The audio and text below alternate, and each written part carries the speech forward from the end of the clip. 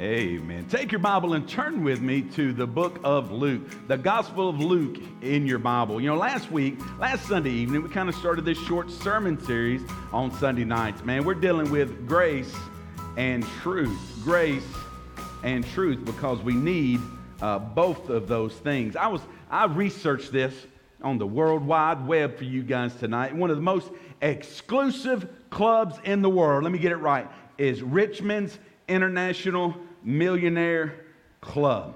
Richmond's International Millionaires Club. And if you're blessed enough to be awarded a membership in this club, this VIP admission, it gives you access to most exclusive yacht clubs, jockey clubs, country clubs, golf clubs, ski resorts, hotels, and restaurants around the world. It gives you a global concierge, 24-hour-a-day problem-solving apparatus and service, and it'll even give you a $1 million credit line anytime, anywhere that you might need it. It's a real thing. Google it. Their website doesn't even look that good. You know why? Right? Because regular people like us aren't even looking for it. Does that make sense? I mean, it's amazing. Now, there are only 100 charter corporate platinum memberships. So if you're a corporation, you can purchase 10 of these, the platinum memberships. 10 are available. I think it costs you, $10 million to purchase one of these, right? For one of your people. And it's an incredible, the benefits are amazing, but it's absolutely exclusive. Matter of fact, it sounds like something that people wouldn't even buy, but those 100 charter corporate platinum memberships, they're none available right now.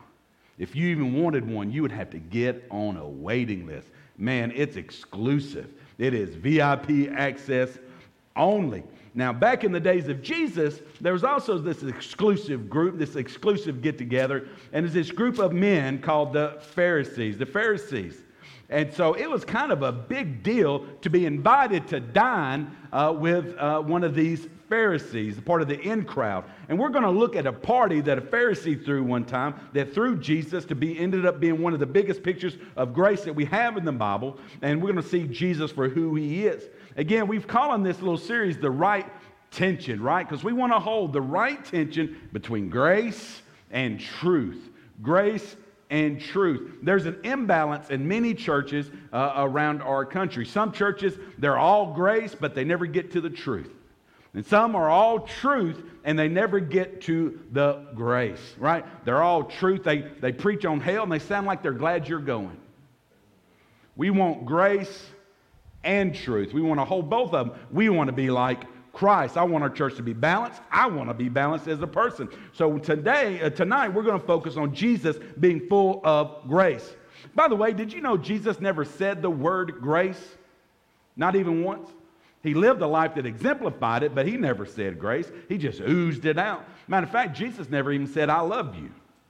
I love you. He never said it. But his life no doubt showed that he did love people. He proved his love for the world. Look in your Bible at Luke chapter 7, verse 36. Let's take a look at this party, this Pharisee party. Anybody want to go to a Pharisee party? It says that one of the Pharisees asked him to eat with him, and he went to the Pharisee's house and sat down to eat. Again, a party hosted by a Pharisee, man. You know that was good. That's an oxymoron, isn't it? Right? A Pharisee party. But I bet the guest list was impressive, right? The most important men of the synagogue would be there. Simon, one of the leading Pharisees, is the guy throwing the show, putting the show together. He's got Jesus there as his headliner, and everybody wants a ticket to see this young Galilean named Jesus that everybody's talking about. He's got the largest Twitter following, the largest Instagram following overnight in the whole country. Everywhere Jesus went, crowds are mobbing him. People would sit at his feet for hours just to listen to him talk. And this Jesus is coming to a party being thrown by the Pharisees. Now, what we're going to see tonight is that what we see here in this story shows us exactly what the grace of God looks like. So we're going to talk about a couple of things here. Take some notes tonight. Number one, write this down. We're going to talk about our grace encounters us in our sin. Grace encounters us in our sin. Now, again, this party's going good, and everybody seems to be having a good time. Jesus is relaxed. Everybody's reclined back. That's how they would have been back in that day. And all of a sudden, all the talking stops. You could have heard a pin drop, and someone walks in the door in this super awkward moment. It doesn't matter if it's 2,000 years ago or 2019. This is awkward. Look at it in verse 37. It says, "Behold, a woman in the city who was a sinner, when she knew that Jesus sat at the table in the Pharisee's house, brought an alabaster flask of fragrant oil and stood at his feet behind him, weeping. And she began to wash his feet with her tears and wiped them with the hair of her head. And she kissed his feet and anointed them with the fragrant oil." Now here's this room full of religious leaders and church people and keepers of self-righteousness. And because this woman, not just any woman, the kind of woman to make your chin drop down, right? Because literally it says she was a sinner. What the Bible is telling you here is that she's a prostitute. This woman is a streetwalker. She's a woman of the night. She's from the wrong side of the tracks any way that you can measure it. She's in the lowest of the low social and moral category of the day. To be in the trifecta, you need to be a tax collector, a prostitute, or a shepherd. Nobody liked shepherds back then, right? You may have been corrupt and carnal, but she may have been corrupt or carnal. She may have been a prostitute. She may have been all of those things, but she wasn't a coward because she bust up into this Pharisee party. And she wasn't ashamed. She's walking into a lion's den of people who are 180 degrees different than she is. And they're ready to eat her alive. There's no doubt about it, except for Jesus, right? Everything in that culture would have taught her that she shouldn't have been there, that she shouldn't have gone there, especially in the presence of a holy man like Jesus. No. Especially in the presence of a holy man like Simon. Like Simon, a self-righteous Pharisee, right? Nobody had to tell her what she was. She knew what she was. In our text, we're given an obvious assumption here that she had been with Jesus before, that this is not the first time she's encountered Jesus. She had listened to Jesus before, she had watched Jesus before, and evidently what he said and what he did had changed her life, right? The first time she ever heard Jesus speak, she heard words that she had never heard before. And though he didn't say the word, what this woman heard is grace, man. When Jesus walked by, she smelled grace. When he spoke, she heard grace. When she saw Jesus, she saw grace. Everything and everybody else in that room, their whole attitude, their body position, and the look on their face says, "You're not welcome," except for Jesus. Jesus. He didn't look at her with lust. He looked at her with love, man. He didn't look at her thinking about her guilt. He looked at her with grace. Now, what happens next is wild. Again, it's just wild. She is weeping uncontrollably.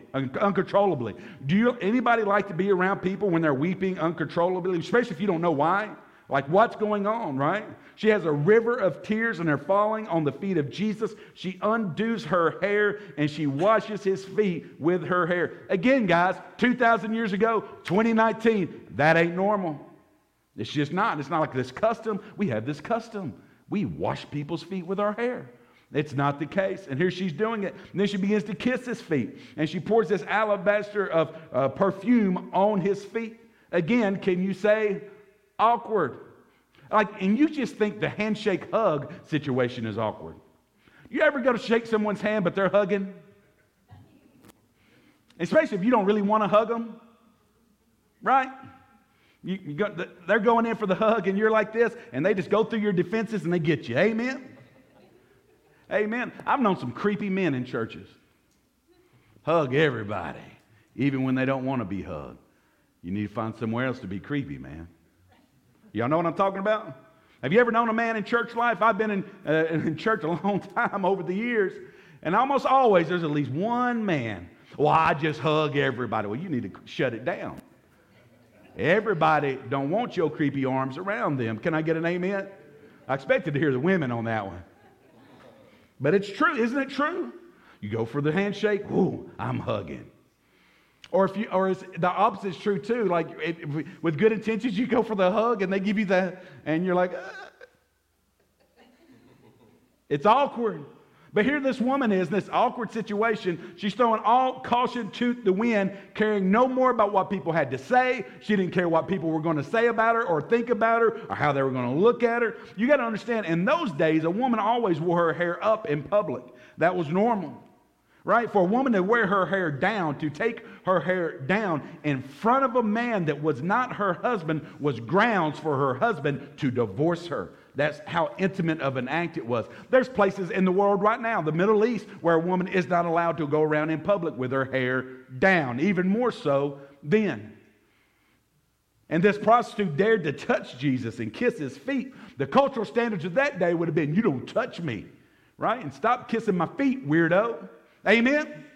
I'm telling you, it's not normal. Don't look at this and think, oh, that's just what they did.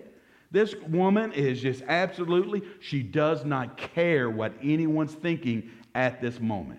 The cultural standards of that day would have expected Jesus to be embarrassed, to recoil away from this woman, and to give her at least minimum a good scolding. How dare you touch me, you sinful woman? But her act of love is met with his act of grace. Now Simon, though, Simon the Pharisee, the guy that's throwing the party, he has seen enough, he has heard enough, and he has had enough. Look at verse number 39. Here comes Simon. So when the Pharisee who had invited him saw this, he spoke to himself, saying, this man, if he were a prophet, this Jesus, if he was really a prophet, would know who and what manner of woman this is who's touching him. For she's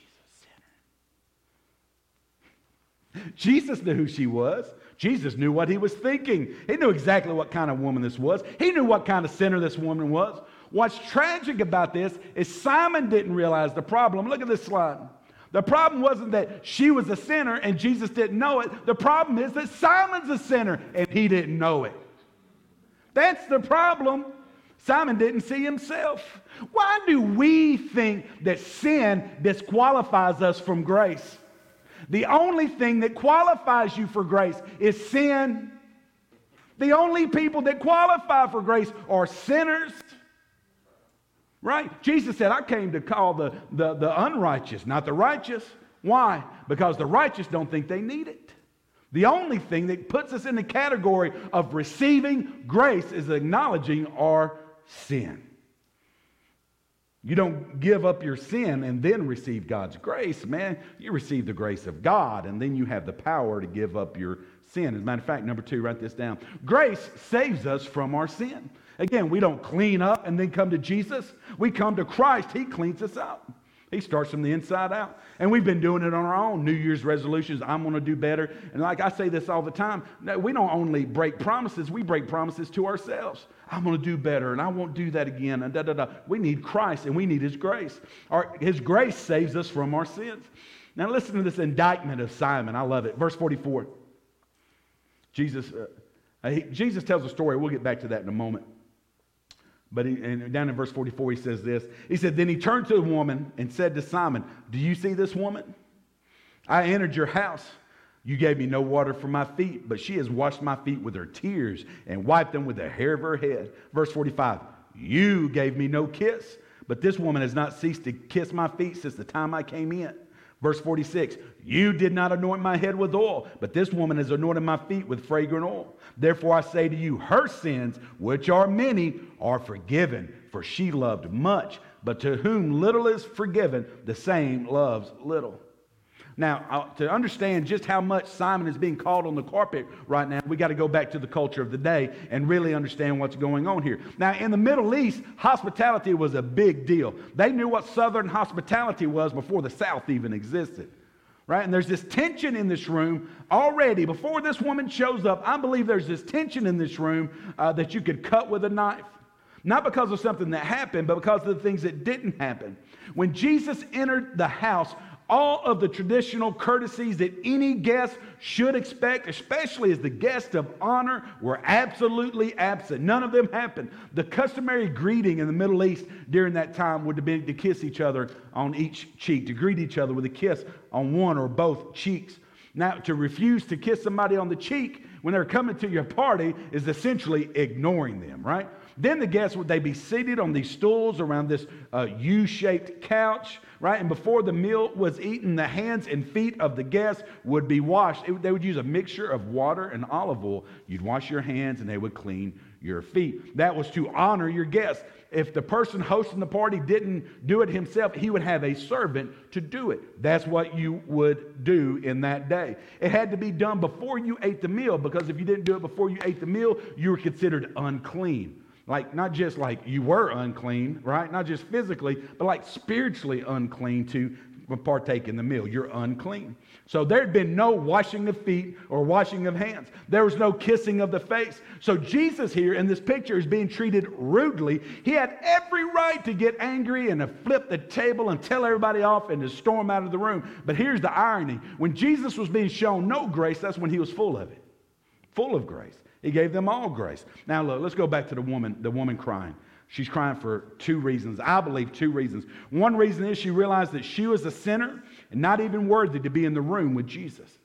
The second reason is she realized all of them people were sinners and they're not even worthy to be in the room with Jesus. And they're humiliating him and they're rejecting him and they are mocking him. I believe this woman was first crying the gladness of what Christ had done in her life, but she's also crying tears of sadness for how Jesus, her Lord and Savior, was being treated. And so Jesus did something else that's really shocking when you think about it, and I don't want you to miss the irony of this, of what's going on. Now remember, Simon is a Pharisee. Simon is a biblical scholar. A Pharisee would spend their life studying scriptures. By the time he was 12 years old, he had memorized the first 12 books of the Old Testament. By the time he was 15, he memorized the entirety of what we call the Old Testament today. Memorized.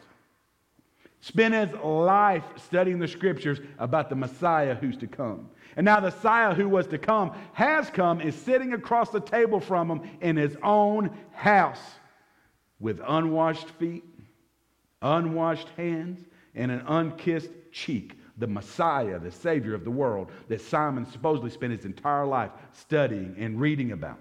The one who should have recognized Jesus didn't. And the one that shouldn't have recognized Jesus did. Do you know what the difference is? Simon wanted to put Jesus in his place. Who does this carpenter, this son of a carpenter, who does he think he is? This nobody from the backside of nowhere with all these people. He doesn't even have the right degrees. He didn't even go to the right school. He's not one of us. Simon wanted to put Jesus in his place. This woman, she wanted to put Jesus in his place, high and exalted. They both wanted to put Christ in his place, but it was completely different places. And Jesus says these words to Simon. Look at it in verse 47. He says to Simon, "Therefore I say to you, her sins, which are many, are forgiven. For she loved much, but to whom little is forgiven, the same loves little." Now notice what Jesus said.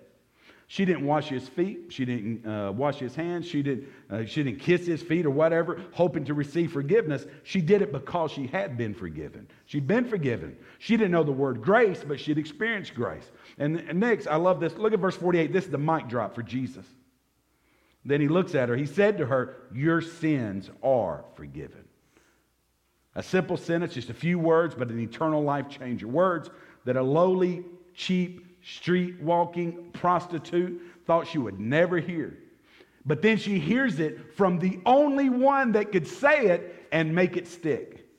The only one that could back it up was the one she heard it from. That's what grace does. It doesn't just receive us in our sin, but it literally rescues us from our sin and the consequences of our sin.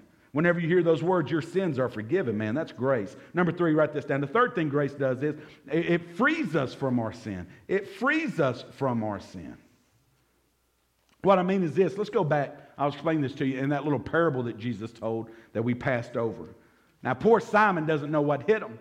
This stuck-up, arrogant Pharisee, right, done invited Jesus, right, so that he could put Jesus in his place. And now everything is turning on him. Look at verse 40. "And Jesus answered and said to him, 'Simon, I have something to say to you.' So he said, 'Teacher, say it.'" Verse 41.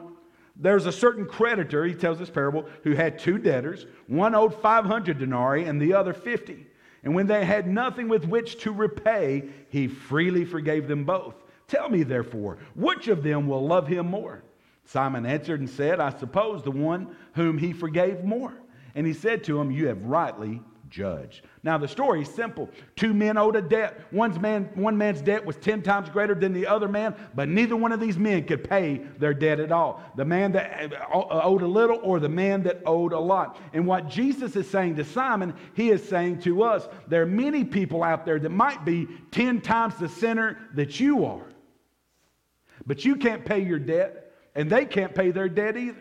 It doesn't make any difference. The truth is, not only are we all sinners, we're all spiritually bankrupt completely. We owe a sin debt that we could never pay off. It doesn't matter if you're the Pope or you're a pastor, if you're a prostitute or a pornographer. When it comes to sin, we're bankrupt, we're broke. And again, look at this next slide. She could see her sin, but Simon just could not see his. She knew how bad she was. When she looked in the mirror, she saw how bad she was. When Simon looked in the mirror, he saw how good he was. Completely different. Completely different. Look at this next slide. This is Randy Alcorn. He said it best. He said, the worst thing we can teach people is that they're good without Jesus. The fact is, God doesn't offer grace to good people any more than doctors offer life-saving surgery to healthy people. Never believe anything about yourself or God that makes His grace to you seem anything less than amazing, because that is exactly what it is. It's one thing to think that you don't deserve grace, and you don't. It's another thing to think that you don't need grace, and you do. Two people at this party couldn't have been more different. Let me compare and contrast these two for just a moment. Look at this next slide. Everybody looked up to Simon, but everybody looked down on her. The next one, he was a respected church leader. She's a scorned streetwalker.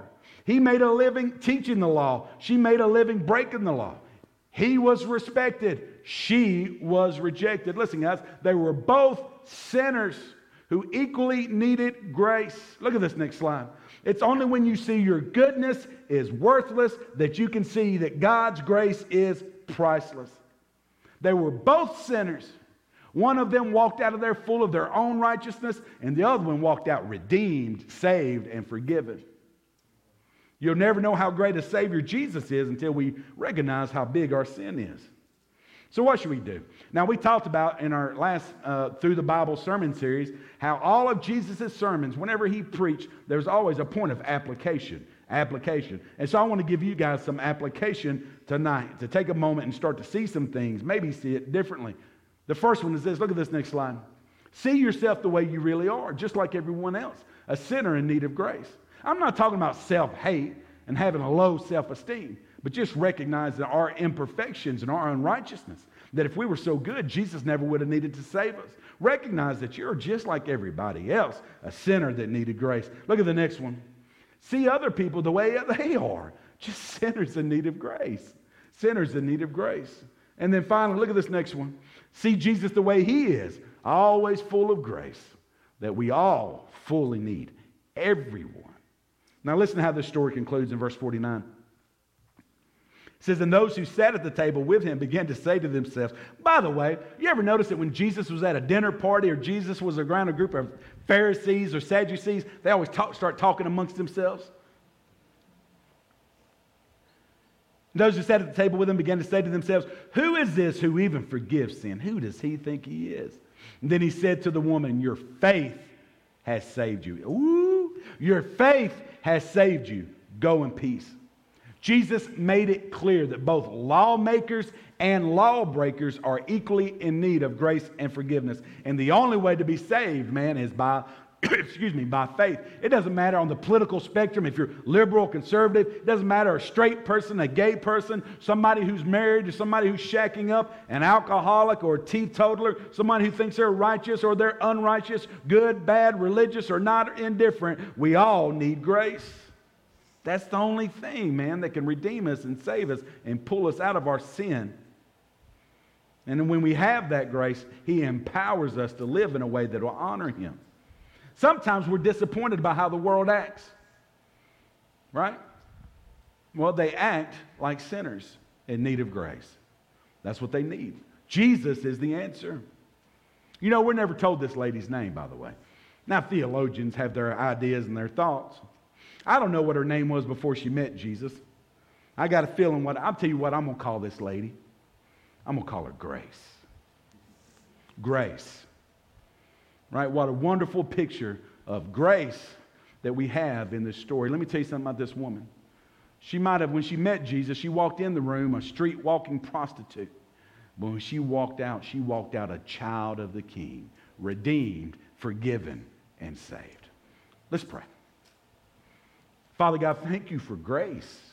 Lord, the truth of your grace and that we're all sinners. And God, help us not to take your grace for granted, to feel like grace somehow gives us a license to sin or to live in rebellion. God, we know that you are long-suffering and patient. Lord, I thank you for your patience with us. Lord, that you gave us your grace when we didn't deserve it. You're a mighty, awesome, graceful God. Listen, every head bowed, every eye closed. Maybe you're here tonight and you're a believer, you're a Christian, and maybe somehow, some way along the path of life, you've somehow began to feel like, not like this Pharisee, not your own righteousness per se, but you began leaning on your goodness and not the goodness of Christ. Guys, it's Christ that makes us good. It's only in Him, His strength, His power. And maybe tonight you need to pray and say, God, help me to lean into you. You've given me access to the VIP room. Lord, help me to depend upon your power, your righteousness, not me, not myself. Maybe you need to say this. You're a church person. Obviously, you're here on a Sunday night. God, never let me be like the Pharisee. Always help me to be like Christ. Truth and grace. But maybe you're here tonight and you've never received Jesus Christ as Lord and Savior.